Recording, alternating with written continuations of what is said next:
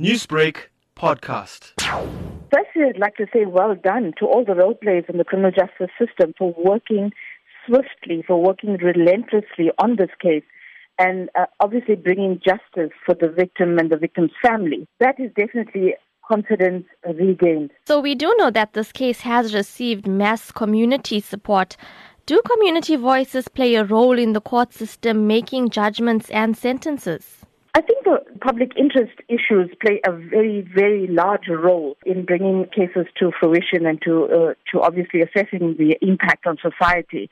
And so in this case, the rallying of the community behind the victim's family and the urgency that was put forth by the community definitely worked in favor of the victims and in favor of obviously the criminal justice system to make sure that the crime is dealt with swiftly. The extent of the sentencing also indicates that this was not just an offense on just the victim's family or on the victim, but also on the greater good of society. It was an infliction of harm beyond just the immediate family. Obviously, the rallying and the support and the mobilization of the community behind the family and on this issue as a social issue really helped in securing real sentencing. 2 life terms and 15 years for armed robbery.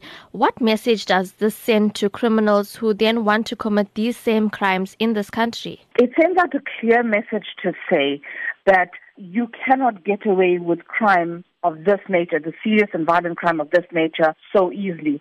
It also very clearly says that when people work together, knowing that just the police and just the Department of Justice can't do this alone, they need the support of evidence-based witnesses, etc., any proof that we can supply, any support we can supply, any testimonies we can give as a community, that this indeed will have an impact and definitely this will set out a clear message to not just to criminals but also to people to say, come on, let's work together, let's make the wheels of justice work.